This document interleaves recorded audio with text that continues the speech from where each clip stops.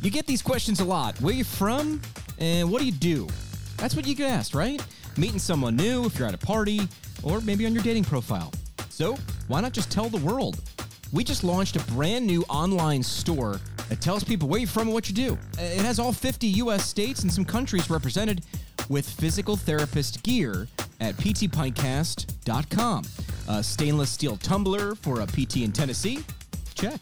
South Carolina PT t-shirts? Double check. Face masks for a Florida PT? Yeah, we got that. Great gear for life, all with your profession and home state on it. Great gifts for yourself, a colleague, a clinical instructor, a student, all now at ptpintcast.com. We talk PT, drink beer, and record it. This is the PT Pintcast. All right, here we go with part 2 of an episode that really focuses on the 2021 State of Rehab Therapy Industry Report that's put out every year for the last 5 years by WebPT. You can download your report now at webpt.com. This second part of the show, the second part of the broadcast, will feature Nick Patel. He's of APTQI. We'll get into what that is and what are the things in therapy that we should be paying attention to, the things down the road, the things we need to advocate for, and Meredith Castin of the nonclinicalpt.com talking about burnout, different routes for therapists as we are in a brand new world. Take a listen to part number 2 here on PT Pintcast. Follow us online. Welcome to the internet, my friend. How can I help you? Facebook, Twitter, and Instagram at PT Pintcast. All right, let's bring in our next guest, the executive director of APTQI, the Alliance for Physical Therapy, Quality, and Innovation. We've got Nick Patel coming in the studio. Nick, welcome to the show. Hey, thanks, Jimmy. Before we went on, I saw you had a copper cup, so I got to know what's in the copper cup. What are we drinking? Well, what belongs in the copper cup, and that is a Moscow Mule. So it's a Moscow Mule made with Tito's vodka and Fever Tree ginger beer, because that's the best kind of Moscow Mule you can get. Cheers to you. I'm doing this, the doctor of physical therapy. I just got a vodka soda because it's very nice and summery here in the Northeast. Nick, cheers to you. Thanks for coming on the show. Thanks.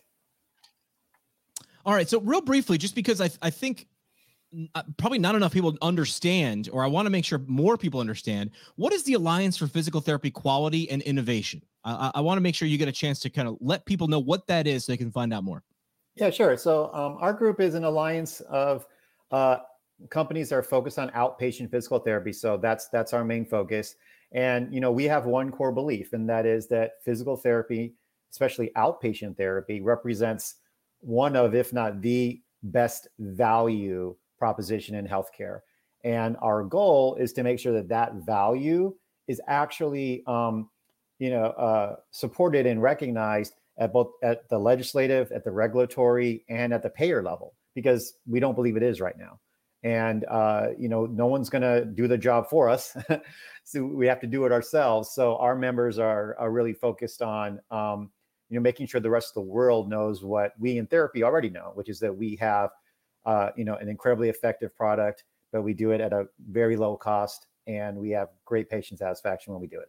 Good return on investment, or good juice versus squeeze ratio, as I like Correct. to say on the show. All right, we'll start off with this. You mentioned advocating in the PT industry. How can PTs, PTAs, and students advocate for themselves for the value of what we do on their own? What are the things that they can do? Well, that's the whole thing. A lot of people think advocacy is really hard, that it's kind of too complicated. It's a pain in the butt. And so you see things like we saw in the survey, which is, I believe in the survey, it was like more than half of the respondents didn't do anything, having to do with advocacy. And one of the more even telling things about that is that survey was done when there's a 9% cut for therapy services on the table that we knew was coming. So a huge cut in your Medicare outpatient therapy rates was, well in the atmosphere. And yet we had more than half people decide, hey, I'm not going to do anything from an advocacy point of view. And I say it that way because it is a decision. You decide to do it or you decide not to. So what can you do? Well, first you just kind of decide you want to do it, because once you do, you can do any number of things. Sometimes they're just really as simple as calling your congressman, calling your senator, and writing your letters. And no matter what organization that you're a member of, Our organization, APTA, AOTA, ASHA, they all have automated template letters you can send through. You can call them yourselves and say, hey, I'm a constituent, and and there's this 9% cut, and I really think that it's a bum deal. But you can visit Capitol Hill yourself. There's plenty of conferences and Hill days and advocacy days you can be a part of. But before you get to all of that, my personal feeling is people find it hard to advocate because they actually don't know what's going on. Correct. And I would say step one is actually you have to know what's going on. And maybe you dedicate a lot of time reading journal articles every month, and that's great. Maybe dedicate a lot of your time attending CEUs and CCUs, and that's great. But if you don't really know what's going on in your profession from a payment or regulatory or legislative point of view, you're going to be naturally gun shy about participating in advocacy because you're going to feel, I don't really know what's going on there, and I'm maybe not educated enough or qualified enough to speak upon it.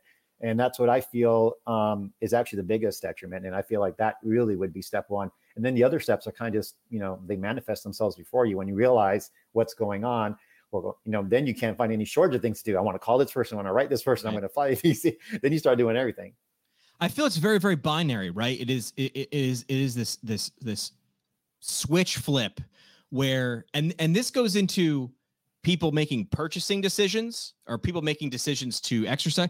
If you are confused, if you confuse your audience, you lose, right? So Correct. Things get complicated, but if you can make them easier to understand, and people need to put in the effort or understand why it's so valuable.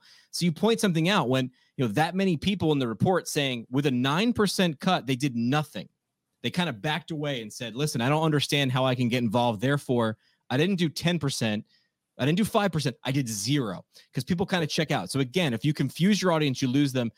But this requires people to be led to the story to make sure that we have communication that leads to understanding. So appreciative of the Alliance for Physical Therapy Quality and Innovation existing because it shows understanding. It shows the importance.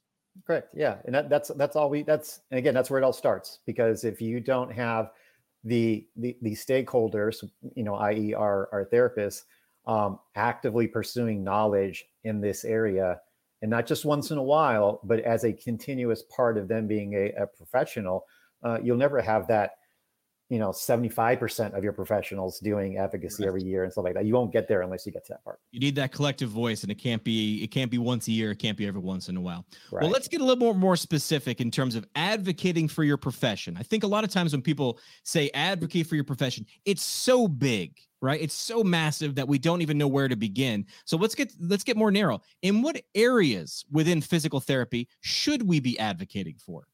Well, so, I'll give you a good, example. You're talking about telehealth with Heidi, right? That was an issue that every year there was a telehealth bill, saying PT should be able to, bill Medicare for telehealth, and never went anywhere, right? And then all of a sudden COVID hit and we had all our patients stay home.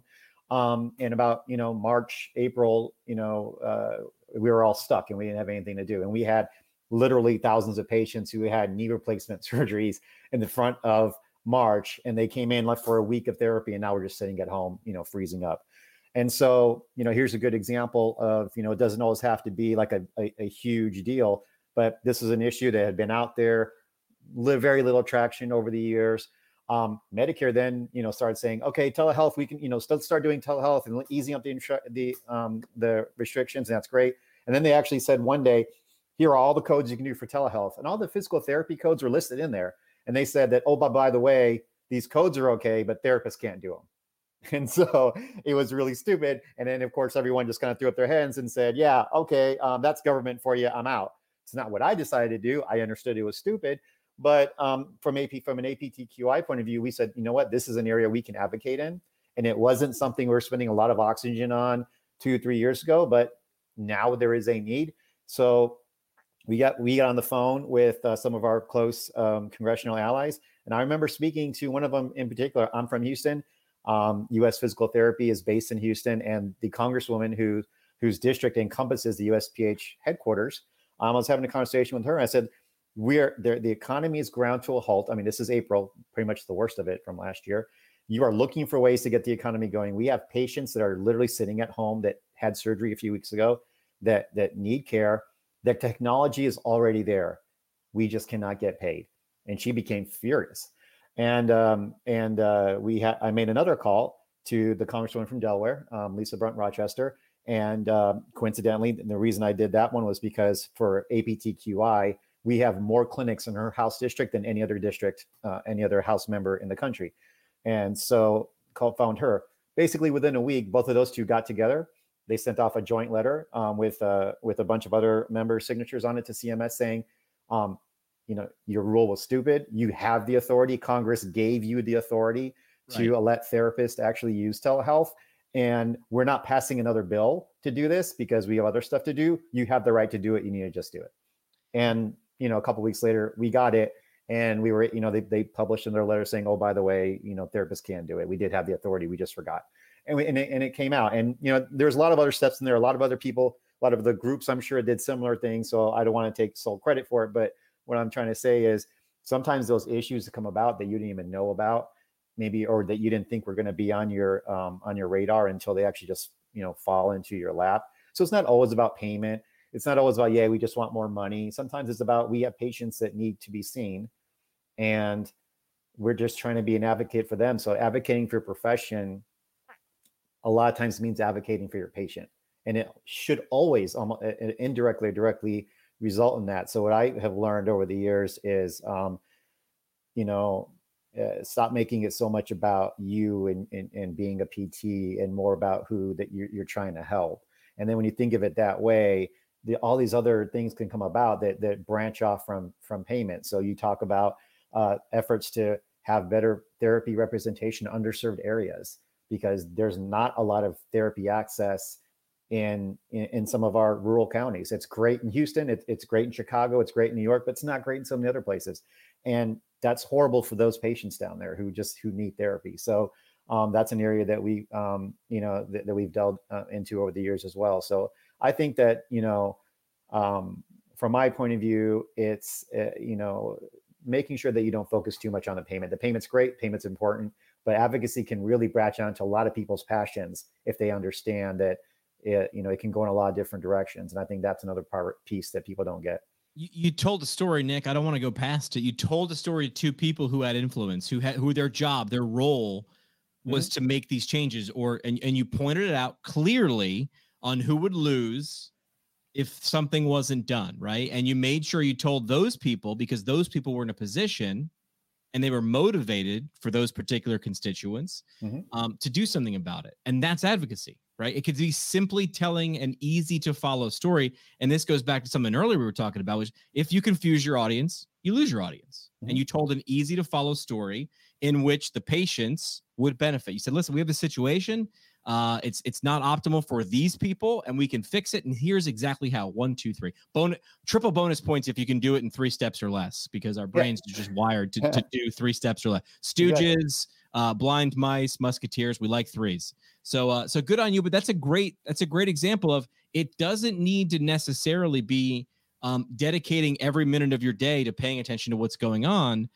But when there's an opportunity to get involved, understanding the importance and the juice versus squeeze ratio on that, it is there for you. It definitely is. Yep. Let's talk about innovation from this report from WebPT. How can physical therapists be innovative? This word comes around a lot. Sometimes they say we can't. Some people are stuck in the mud and say, well, we've done all we can. I think this last year has proved that the more innovative you are, the more successful you'll be. Yeah, absolutely. And, I think we're actually redefining what innovation is and, where we are right now in space, because, typically innovation, I never did dry needling before. I'm going to add that as a product service. So that's great. And it is innovation. We now did blood flow restriction. Okay, let's do that. That's something new. And that's great. And therapy has actually benefited from having some of these new services that really didn't occur in our clinics, 10, 15 years ago, and are now almost mainstream. I think that's great. And the speed at which they're being adopted, I think, is something that's that's really cool, because we're not a profession that adapts to change very well historically. Just saying. But I think we need to go beyond just saying, well, innovation is adding a few more product lines. I mean, I think where we are at a point in this country, if you look at healthcare for the last 10 years, probably the number one, I mean, before COVID happened, the number one trend in healthcare that has been, super strong, and I think we're just still in the third or fourth inning in it, is people actually want to exercise right now, and they want wellness. I mean, people are buying $5,000 Pelotons and spending, ungodly amounts of money on a monthly subscription to sit there and ride a bike and have someone to tell them to do it. And here we are as therapists, and we need to ride that wave. I think we're so suited to doing that, right? So I think for us, it's tapping into this need for people, this recognition for people, one, that exercise is actually good for them and not something they don't want to do. If you talk to people from my generation, exercise is always a bad word, and it's like, tell me to do anything other than exercise. But now it's totally not that way, and it's a total change in the public's perception of what we do. I think that's great, and I think we can capitalize on that even more. I think therapists can build platforms that actually make them the go-to person, not just for I just got hurt and I need help, but for wellness in general, for staying in shape, for reducing falls, for your grandparents and for the older members of your family, that because we're so well suited for that. One of the things I always talked about when it came to telehealth, before telehealth really exploded this year, was I would tell members of Congress, like, look, how cool would it be if every single Medicare beneficiary was able to, via telehealth, show a therapist, via their handheld device, what their house looks like. And the therapist would sit there and say, you know what, this is what we're going to do. That ceiling fan, move it. That box fan, move it. That your cat is going to kill you because it keeps trying to trip you up. You're going to have to give it up, whatever it happens to be. Move this, move that. And, for a very small amount of money, you could save grandma from falling. And those are the types of services that are more than just like add-on services, but you could actually meld the technology and you can create a brand for yourself. Two things that you just said there. Number one, pay attention to what your audience is telling you with their buying decisions or their attention. And I use these two phrases all the time: pay attention and spend time. And those two phrases are transactional, right? If someone is willing to pay attention and spend time, it doesn't need to be money, but it can be. You mentioned the Peloton bike. People can mock it all they want, right? But they're telling you that I get value from this. I'm willing to give value because I get something from this. Ask yourself why, and how can I interject myself into this interaction? How can I add value to this? And the second thing was money. We know that doing something you just mentioned, doing a home assessment, is valuable. Why? It can save money. If it can prevent a fall, and I know prevention is sometimes not the easiest thing to necessarily show. It's not the sexiest thing to do. But if you can do it, if you can prove it, you can prove cost savings, you've got something really strong on your side in terms of making a case. Absolutely. And we're well positioned for that as therapists. Yeah. Love that. Nick, anything that jumped out from the report, the 2020 State of Rehab report from WebPT, before I let you go, that shocked you? Good, bad, ugly? Yeah. I mean, besides the advocacy part, I was I actually thought it was a little bit high, but there was another stat in there. I think it was like three quarters or 4/5 of all the respondents actually got some kind of financial relief during COVID, which, I know we had the PPP program and stimulus checks. I'm sure, it's a combination of a lot of those things, but I thought that was just interesting. That was a lot higher than I thought it would be, but it just kind of shows how much spaghetti the government threw against the wall, and a lot of it stuck. So I was just I don't have any other comment on it other than I was kind of shocked by how high it was. Yeah. Again, download the report online right now at webpt.com. Nick will bring you back, but thanks so much for coming on and giving us some insight right now. Do want to thank our friends at the Academy of Orthopedic Physical Therapy. Find them online at orthopt.org. We have a lot of people celebrating the fact that they've completed their OCS, and congratulations. Adding that to your clinical tool belt. If you're sitting somewhere right now and you're saying, I would love to level up my orthopedic game, but I don't know how. I don't know how I'm going to get there. Maybe I'll put it off for a couple years. What if you had a roadmap? What if you had a clear path to that OCS? So it gets you confident and competent to take that examination so you can help your patients better. They've got that online at orthopt.org. It's called Current Concepts of Orthopedic Physical Therapy. Go there and check that resource out to get you to where you want to be as an orthopedic physical therapist. All right, our next guest is a PT who bucked the trend and left patient care.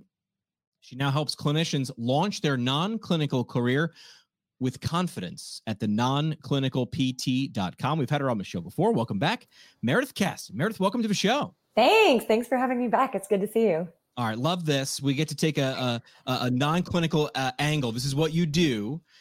So talk real quick. What types of non-clinical paths in physical therapy are there? I'm sure you could go on for a long time talking about this, but give us just a few that people might not know about. Oh, the ones that people really don't think about. I don't know if they don't know about that. Maybe they don't think they're qualified to do. Clinical specialist, medical science liaison. These jobs typically go to people with PhDs or kind of terminal level degrees, and they'll say doctoral level degree. So they'll list the different degrees in the job postings, and they'll say MD, DO, PhD, PharmD. So you can tell that there's a scope of these advanced degrees. Right. It's just DPT and OTT aren't listed on there. But then you look at the descriptions and it'll say X amount of patient care experience years working with patients with multiple sclerosis or with cerebral palsy or all of these diseases that we have been trained to do. Yes, exactly. And so people see these jobs and they say, there's just no way that I'm qualified to do this because I'm not listed in the job description. And that, talking about advocacy, I think one of the types of advocacy is just grassroots. It's the idea of putting yourself out there and saying, I'm not sure if you were even aware of this, but most physical therapists, well, really all of them these days, are graduating with doctoral level degrees as baseline. Many are going into these dual degree programs with PhDs. You'll see the MPHs, you'll see all sorts of other dual degrees. And so basically, I think that people don't often realize that these jobs are even out there in the first place. But then even when they know that they exist, they think, well, why me? Why not a physician? Right. Here comes that imposter syndrome. Not me. I'm not deserving of this. Right. Yeah. So let's talk about the report. Anything from the report, 2021 WebPT State of Rehab. What jumped out at you from that report, from your lens? I can't say that I was really shocked by a lot of the findings. I think a lot of them just kind of made sense when you look at them in the context of the other findings from the report. So I noticed that a lot of, I forget the exact percentages, but a lot of people left their jobs not by their own decisions. They were involuntarily, either their hours were cut or their pay was cut or they were furloughed or something along those lines. So you look at these types of things, they go hand in hand. And then you look in the column of non-clinical jobs and you don't see those numbers. You just don't see as many people in the non-clinical positions being furloughed. And then just from me, anecdotally, I hear the number one request people have is that they want to work remotely. And I was hearing that before the pandemic, but boy, when COVID hit, everybody wanted to work from home. Understandably, we were scared. Nobody knew what was going on. A lot of us take it for granted now we're vaccinated. I feel like I have a bit of a superpower now that I'm vaccinated. But for a long time, man, we were having groceries delivered. It was a scary time. And so you had these clinicians that were saying, even if I'm still able to work, I don't necessarily want to work. I have an immunocompromised child or parent that's living with me, or I'm immunocompromised. And so I looked at these numbers and I saw how they were lining up compared to what the case was with these non-clinical jobs. And I was thinking, well, of course, you're going to have people wanting to go toward the job. The other one is that non-clinical jobs tend to pay higher. And so that's not across the board, especially because I noticed in the survey, it was kind of stratified into education and then other non-clinical jobs. And so you kind of have to think those two, they're going to come together in some respects because many, many people who do go non-clinical go into education. But I did notice, oh, sure. No, go ahead. I was going to say, if only there was a resource. You're saying like the common thread is a lot of times people don't know these non-clinical jobs exist. If only there was some website where someone interviewed or shared information about these, maybe if it was called like something like the nonclinicalpt.com. Exactly. I mean, and I can't even scratch the surface on the spotlights. That's the thing. I try to get everybody from every single field. But the fact of the matter is a lot of the people in these higher level roles, they work for these really, really big level companies, Johnson & Johnson, Bristol Myers Squibb, all these big ones, Boston Scientific. And so a lot of times they're going, I've got to go through 8 levels of sort of, what do you call it? I guess, okay, kind of compliance checking. And so I've had a number of people where they've been sitting in my queue for like 2 years, and they keep saying, just another person needs to take a look at my spotlight questions before we can go live. And so that's kind of what kills me, is that if people are only relying on the spotlights, then yeah, it's hard, because some of the companies and some of these jobs are they're like so high up there that people can't always share the in and out. This goes to me. This is a value transaction to me. If you have not seeing DPT in the drop down box of an application, right in the comment section, like I'm telling you, like, because it doesn't exist, you need to create the road, right? I was lucky enough to be featured on your website a couple of years ago when I got my job at Fox Rehabilitation. I've now left, and I do something even more different and weird that didn't exist for Mount Sinai Hospital in New York City. That was out of a few conversations. I got that job out of a few conversations in which I recognized first, I didn't look for me first. I recognized what Mount Sinai in these particular area of Mount Sinai needed. And I said, I think I could do that. And there was still a little imposter syndrome for me and saying, I think I could do this. And then we had conversations. The next thing you know, I have that job. So I think that really is the first step. Is not easy, right? You can't tell someone to ignore that imposter syndrome. But if you want it bad enough, make sure you listen first to understand, and then tell your story. Absolutely. And don't be afraid to connect with people, because I think the imposter syndrome comes from people moving into these roles, obviously, but then the people who aren't even in the role, they're thinking, how the heck do I get there? And so really the easiest thing you can do is connect with somebody. I will say the people I've spotlit, they get overwhelmed because I have so many people on my email list and they immediately reach out. But you can find people on LinkedIn. You can do your research. I hate to use that phrase right now in the era of COVID, but you can do some research, I should say, on LinkedIn, and you can look up people's names with the job title that sounds interesting to you. And you can really get in there and start kind of exploring and finding people that I haven't covered or other groups haven't covered yet, and really pick their brains. And most people, if you make it about them and you say, how can I help you? And I want to know about your story, and you really genuinely have interest in them 100%. Instead of like, hey, can you look at my resume? I've got a job interview coming up. If you make it about them, they are so happy to help you, and they'll remember you. Lead with a give, right? Who's the most important person in your world? It's you, right? When someone comes with a give to you, you pay attention. And that's really what you want, is someone to pay attention. Yep. So let's talk about, how does someone build non-clinical skills while working clinically, right? I always say the best time to look for a job is while you have a job, but how do you build those non-clinical skills while you are still working clinically? Well, that was another thing from the survey I noticed, is it was a pretty high percentage, probably close to 20% of people were given these non-clinical skills and opportunities out of necessity during temperature screening checks and things like that. So one thing is, if you're in a position where it's either get furloughed or flexed, then offer to help out with chart reviews, help out with scheduling, help out with compliance audits, anything that your supervisor needs help with. Just say, what do you need help with, rather than flexing the office? Is there anything I can do? Even if it comes down to organizing the office, you're kind of networking, you're showing initiative value. And you're showing value. Exactly. And so I will say some of the specifics are, the obvious ones, volunteering for TJC or JCO visits. Those are the ones people always think about. But some things that people don't think about are just offering to put on an in-service on a topic that you might understand, that people don't understand. And I'm not even talking about clinical. If you're just on Instagram all the time and you understand it really well, give an in-service on Instagram, and give an in-service on how your clinic can use Instagram. And just those things that people don't realize that they're valuable skills. Yeah. I just did that. It wasn't necessarily on Instagram, but it was on communication, right? Yes. I now work with Mount Sinai with a bunch of researchers. And I said, here's 7 things you should be doing to amplify your research. And I got so many emails like, I didn't think of 5 of these. Like I knew 2, but I didn't know 5. And I was like, you now have 5 things in your quiver that you could be doing, because your whole job is research. And again, I mentioned this quote before, science isn't done until it's communicated. Your job wasn't to get the research done. Your job was to get understanding. And that only happens when you communicate it over and over again. And this goes back, I meant to say this when Nick was on there. My working definition of innovation is this, and it came from one of my colleagues now at Mount Sinai. Find a problem where everybody says, this isn't my problem. Solve that problem, and you're innovative, right? A lot of times that step for innovation, is hiding in plain sight. And everybody's just kind of looking at it, laying there on the carpet going, yeah, I'm going to step over that. I'm not going to clean that up. Solve that problem. And everybody's going to go, oh my gosh, that was the thing in the middle of the room we didn't want to touch. Yep. And you did. And a lot of non-clinical roles can do that. And it might change your life. Like, you stepped out of clinical care, as did I.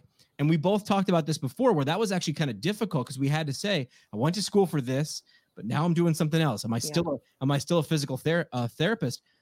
I would argue that both of us are, because we get to help people. That's at the root of all of it. Yep. And I also think it really goes into a topic that we could do a whole 10-hour treatise on this whole thing, but just the idea of using your strengths and understanding that a lot of times. I had a great conversation with someone today who said, I took a strengths finder test and I realized that so many of what I perceived as my weaknesses were really my strengths. And it's absolutely true. And I felt like such a subpar human when I was working in the clinic, because I was scattered and I just wanted to chat the whole time, and all of the things that have made me successful in what I'm doing now, they were really holding me back clinically. Yeah. And I think people need to really understand what makes them tick, what makes them passionate, and what makes them successful, and then still embrace the idea that, we're PTs, we're PTAs, we're clinicians. And it doesn't make you any less of a clinician just because you go out and do something new. And to your point of solving the problem, I always tell budding entrepreneurs when they're saying, what do I do?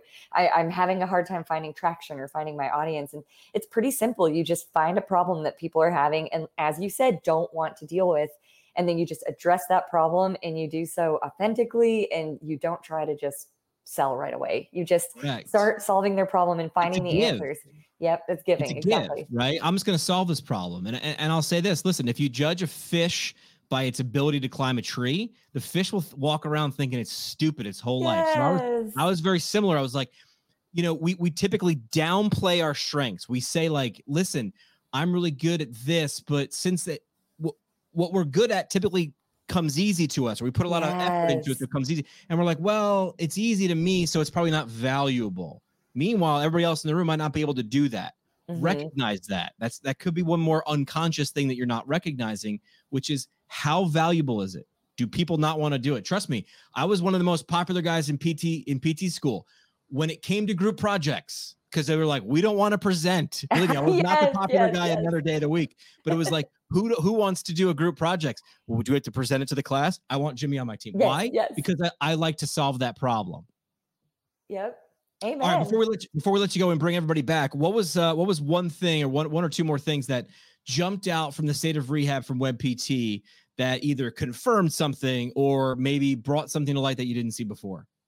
I think it was just a continuation of the trends that I've been seeing for years, which is just, when I first started my site, I just wasn't hearing from anybody else. I felt so incredibly alone, except I would just get emails from people, so I knew I wasn't completely alone.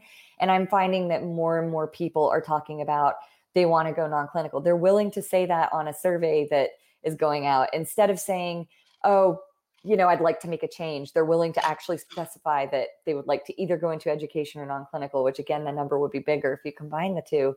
And I think it's important to kind of understand and respect that. And we've really done a great job of this, I think, as a profession. We aren't really shaming people for going non-clinical. That's why I felt so alone and kind of stupid. And I felt like the fish that couldn't climb the tree, because when I said I didn't want to do it, I got a lot of negative feedback for that decision. And now I'm loving it. People aren't being as negative, and they're understanding. And I think with the cost of education, I think, has played a big role, because it's finally being talked about what a problem it is. So then when people recognize that you can both improve the profession, maintain your identity as a clinician, and then also kind of pay off the student loans and be happier. Maybe you're happier. Like that was hard to actually admit. I mean, I was, hosting podcasts and helping out organizations while I was a treating clinician. And I was like, I didn't dislike the other thing. Right. I'm not poo-poo. Like, that's the thing. I'm not downplaying this other thing and the value of it. I just like this other thing. And I actually see how they come together. Mm-hmm. And you probably were naturally better at it too. And part of why you enjoyed it and you were happier is that you were doing something you were good at. And that's one fulfilled, right? I got a lot more than I gave a lot, but I actually got more. Right. Yeah. All right. So the nonclinicalpt.com, you can go there, check out some of those spotlights. Just peruse. That's what I tell people. It's a good SAT word too. Peruse that website and check out what other options are out there. Let's bring back our guests. We've got Heidi, we've got TaVona, we've got Nick. Welcome back to the show. Anything jump out, Heidi, TaVona, Nick, Meredith, as the other guests were talking, or anything else you wanted to chime in on? We'll start with Heidi. Well, I just related so much to your conversation you just had with Meredith in terms of solving a problem. I think when we talk about innovation, it's sometimes right in front of you, like you mentioned. That's how WebPT started. It was definitely no one wanted to attack the documentation portion. Everybody was attacking the billing because that's how you get paid. But we just want to attack the hard thing. And then the other thing, just when Nick was talking about advocacy, I think that, one of the areas that we don't have non-clinical PTs representing is either in legislative offices or even at CMS. And we've talked a lot about this at the APCQI. And Nick provided a great a link to usajobs.gov that you can find more non-clinical opportunities to where you can have PTs truly represented in the areas in which decisions are making. We truly get representation, which we traditionally have not had at all. The phrase comes up a lot within, different organizations. If you're not at the table, you're on the menu, which I agree with. I want to be in the kitchen. Like, yes, the menu is definitely where you want, but I want to be in the kitchen because that's where the decisions, that's where the buying decisions, that's where what goes on the menu decisions are being made. TaVona, anything that jumped out from the other guests that you might want to chime in on? Yeah, 100% the conversation between you and Meredith. She and I have chatted many a time about all of the feelings and thoughts of imposter syndrome and identity and everything when you decide to come out of the clinic and go into a non-clinical role. And the big question that I even today still ask myself is like, am I still a PT? Am I still considered a PT, even though I haven't put hands on a patient in over a year? But that, what you said, Jimmy, about bringing your passions together. It's like Meredith, I was chatting up patients all the time, and I ended up doing way more coaching, I think, sometimes than I did treating patients, which I think they really needed. And they used to get, I just got such great results from my patients because I had that skill of coaching. And so I think there could be a greater conversation around shame, identity, non-clinical PT, just like all of the things that we can do, and what does it actually mean to be a PT? And then I also love the conversation, because I do business coaching, about adding value and giving first, and how do you lead with authenticity, and all of that imposter syndrome that we go through is like, who am I to be doing this? And I mean, it's just so many things. We could go into perfectionism, comparison-itis, and all of those things, but what you all talked about really, really struck me. Nick, what'd you hear from everybody else while you were off camera? I think, I was so surprised that Meredith was like a real person, because I always view her as this cartoon thing that she has on her website. So I was so super impressed by that. But also, I would say that, just sitting back and listening, it's kind of the thing that occurs to me, we're talking about, advocating, we're talking about being, getting into non-clinical roles. And we're talking about people like Heidi, who just, go super entrepreneurial and develop their own company. But you know what? We were all PTs, even, Jimmy's social media star. So something, and I don't think it's all just us. I think something has to be said that I hear this a lot sometimes in the phrases like, I'm just a therapist. And I don't know if you guys have ever heard that, but it's like, and I'm in the hospital or I'm in whatever setting, it's like, I'm just a therapist, and well, I don't know what's wrong with them, I'm just a therapist or whatever. And to me, it's sort of shortchanging some of the soft skills that all of us learn. And some people used to ask me, because I'm like not, I'm talkative and whatnot in social situations. But I had someone ask me one time, if I consider myself a people person. And this is when I was still treating. And I said, well, I don't know if I'm a people person, but I literally meet like 20 strangers a day.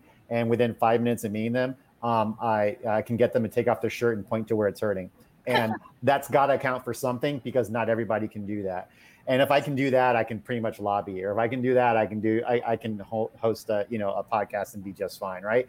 So that I think that we shortchange this kind of skills that we learned by becoming a healthcare practitioner, the skills it takes to get through PT school, the skills it takes to literally meet a person on their first minute and say, take off your clothes. These are real skills, and they are transferable, and we should use that. And we're problem solvers, and we're deducing what's wrong with somebody's spine, and Heidi's deducing what's wrong, with documentation and billing, and she's able to apply it in a different way. So I feel like, listeners, just if you hear people say I'm just a therapist, maybe slap that person and realize like there's a lot of things that you can do based on the education and the training and the skills that you got that will translate in a lot of other places. Yeah, Nick advocating for the swift slap. I like that. Yeah. Just a therapist, but like your relationship builders, these things are valuable. I mentioned this a minute ago, but we typically devalue the things that we're good at because we just assume, well, if I'm good at it, it must be easy and everybody else must be able to do it too. But that's not always the case. Meredith, you batted cleanup. Anything that jumped out at you when the other guests were speaking? I think the main thing that jumped out at me is that we're sitting here and none of us do direct patient care at this point. And I've noticed that a lot of guests on your podcast and other podcasts don't do direct patient care. And I would argue that none of us would say that we're not PTs anymore. We might have those moments where we think, am I really a PT? But we're on here talking about the state of the rehab situation. So we're clearly still identifying as PTs. Right. And I think that it's really important if we want to make changes so that we can, to Nick's point, to change how we feel about ourselves in the trenches, in the clinics, then we need to have people who are stepping into the leadership roles that can change that paradigm and just kind of show that we're not just PTs. I've seen the flyers in the bathrooms at my old hospital. I'm not just a nurse. Next time you think I'm just the nurse, and they have this whole reason why you're not just a nurse. But I agree. I think PTs and all rehab clinicians fall into the exact same trap. And so the fact is, if you are feeling like that, it might mean that you need to be in a role where your voice is heard a little bit more, whether it's through advocacy or through improving diversity or through improving technology and solving problems. I mean, we've all taken unique routes, I think, to just trying to improve things. And so that's what I would define a PT as a problem solver. It starts with you. You got to believe it too, right? No one else is going to see you as more than just a therapist unless you first start believing it and then acting in it. And I would chime in with what Nick had said as well, as well as the rest of the group. I started, again, feeling very like imposter syndrome-y. Am I a real physical therapist still? But the way I was able to first look at it was someone gave me a great example, which is if your professor in PT school hasn't touched a patient in 5 years, but interacts with 38 students every single day, and those students go out and interact with patients, are they still a therapist? And I think people can very easily see that connection. Yes, can you touch a patient without ever touching a patient? And I think we can see it very clearly in education. A lot of times in the different roles that everybody on the show has, it might not be so clear until you pay attention. Mm-hmm. How can Meredith do it? How does Heidi do it? How does TaVona do it? How does Nick do it? It's clear when you pay attention, but there's just one extra step, or you've actually got to put yourself and understand, and this has been a theme of this episode, the more you can understand about what value someone brings, you can see what they actually do and what they actually are. Last thing we do on the show is the parting shot. I warned you guys about this. Let's do it.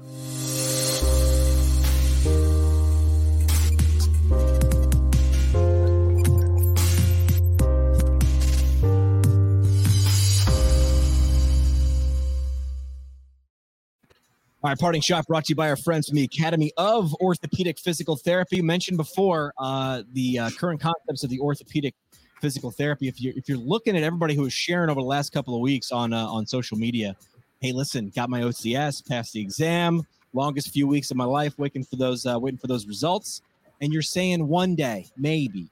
What are you waiting for? Is it confidence? Is it competence?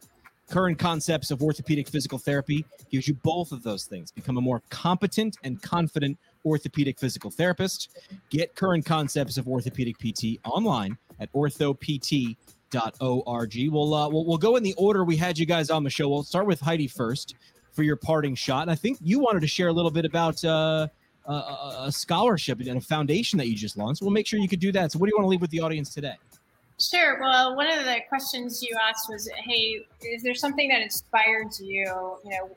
Share that with us. And, everything that's transpired over the last year, along with the report and the issues that remain in diversity within our industry, inspired me to help solve that problem. And so with my success with WebPT, I created a foundation that created back in 2021, and I wasn't really sure what I was going to do with it, but that's now been inspired, and it's called Rising Tide, and you could go to rising-tide.com, and we're kicking it off with 5 scholarships, 3 of which are going to be for incoming PT students into PT schools, or if you're a PTA going through a bridge program into PT school, and then 2 scholarships for graduating PTs going on to residency programs. So I'm super excited about it. It's very much focused on BIPOC students and trying to really improve the diversity within our industry. Love that. And what do you want to leave with the audience, your parting shot? Last chance for a mic drop moment, something you want to reflect on the state of rehab. Well, it's all about data, right? And that's how we can actually uncover, similar to how we've uncovered the diversity issues. And how we started the state of rehab therapy. If you can't find it, you can't find the answers. Sometimes you have to take it upon yourself to find an innovative solution and go for it. Perfect. All right, TaVona, we didn't prepare you for this, but the parting shot, just your last chance for a mic drop. What do you want the audience thinking about as we wrap up today's episode from your lens? I just think in terms of diversity, it is all of our job to look internally and figure out where are our unconscious biases and not take it personally, because when we are brave enough to do so and we take responsibility for the results of our patients and the results of the companies that we work with and for, then we are in a more empowered situation and we can just make this profession better. 3 words right there: brave, responsible, and empowered, right? Recognizing those unconscious biases. Well done, the parting shot. Nick, what do you want to leave with the audience today? That physical therapy has the best value proposition in healthcare today. It is at the sweet spot for wellness, for opioid addiction, for fall prevention. And if we can't, thrive in this environment, it's really everybody else. It's really everybody's fault. It's your fault. We know that therapy is great. All we have to do is make sure other people understand it as well. Yeah, tell that story, communicate. You gave a really great example of that, and the opportunity is ripe for you, right? You're in a great place, and you're well poised and well equipped to do that. Meredith, your parting shot for today. I think my parting shot would be to think of yourself as a PT or a PTA or whatever type of rehab clinician you are, but remember that what makes you a PT is that you're a problem solver and that you're adaptable and you're flexible, and all of these soft skills that come naturally to some of us more than others, but we all have our strengths. We have our inherent strengths and our passions, and we can marry those with the fact that we still care about the PT industry. And even if we're not directly treating patients, it doesn't mean that we're not PTs, and it doesn't mean that we can't make a huge difference in many other people's lives, whether it's other clinicians, patients, or everyone. Yeah, helping people is at the root of this profession. If you're doing that through the lens of a physical therapist, you're still a physical therapist. WebPT 2021 State of Rehab. Find it online at webpt.com. Want to thank our guest tonight for chiming in, and definitely want to thank everybody that helped and almost 7,000 respondents, 7K.